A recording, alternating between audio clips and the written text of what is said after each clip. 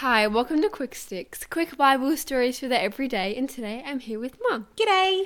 Have you ever been at home when it rained and rained and rained? Yes. Have you ever seen a rainbow after the rain stops? I love rainbows. There's a story in the Bible that tells us about the very first rainbow.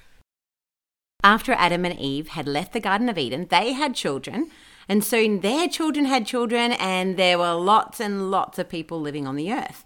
Unfortunately, almost everyone forgot about God and made bad choices, so the world wasn't a very nice place to live.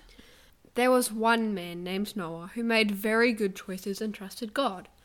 One day, God told Noah that he needed to get ready because God was going to send a lot of rain.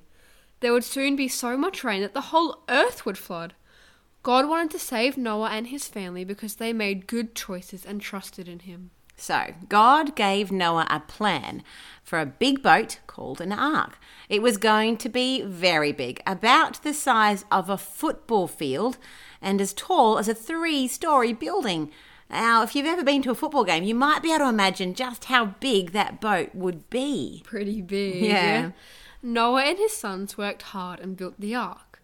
They filled it with all the food and supplies they would need to keep them alive during the flood. As soon as it was finished, God sent 2 of every kind of animal to Noah, and they all went onto the ark. Now, just imagine what type of animals we're talking about. Like, it would have been very noisy and very smelly. Definitely very smelly. But when they were all ready, Noah went inside the boat with his family and the animals, smells and all, and God closed the door.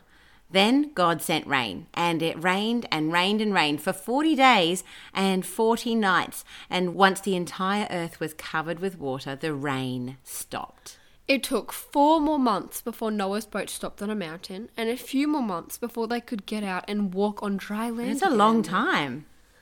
As soon as they got out of the boat, Noah and his family set up a place to worship God and to thank him for bringing them through the flood safely.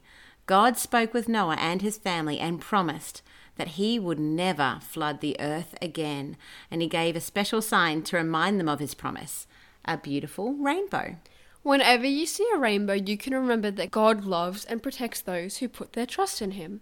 He will love and protect you as he loved and protected Noah and his family. And that's good news. Have a great day. Bye.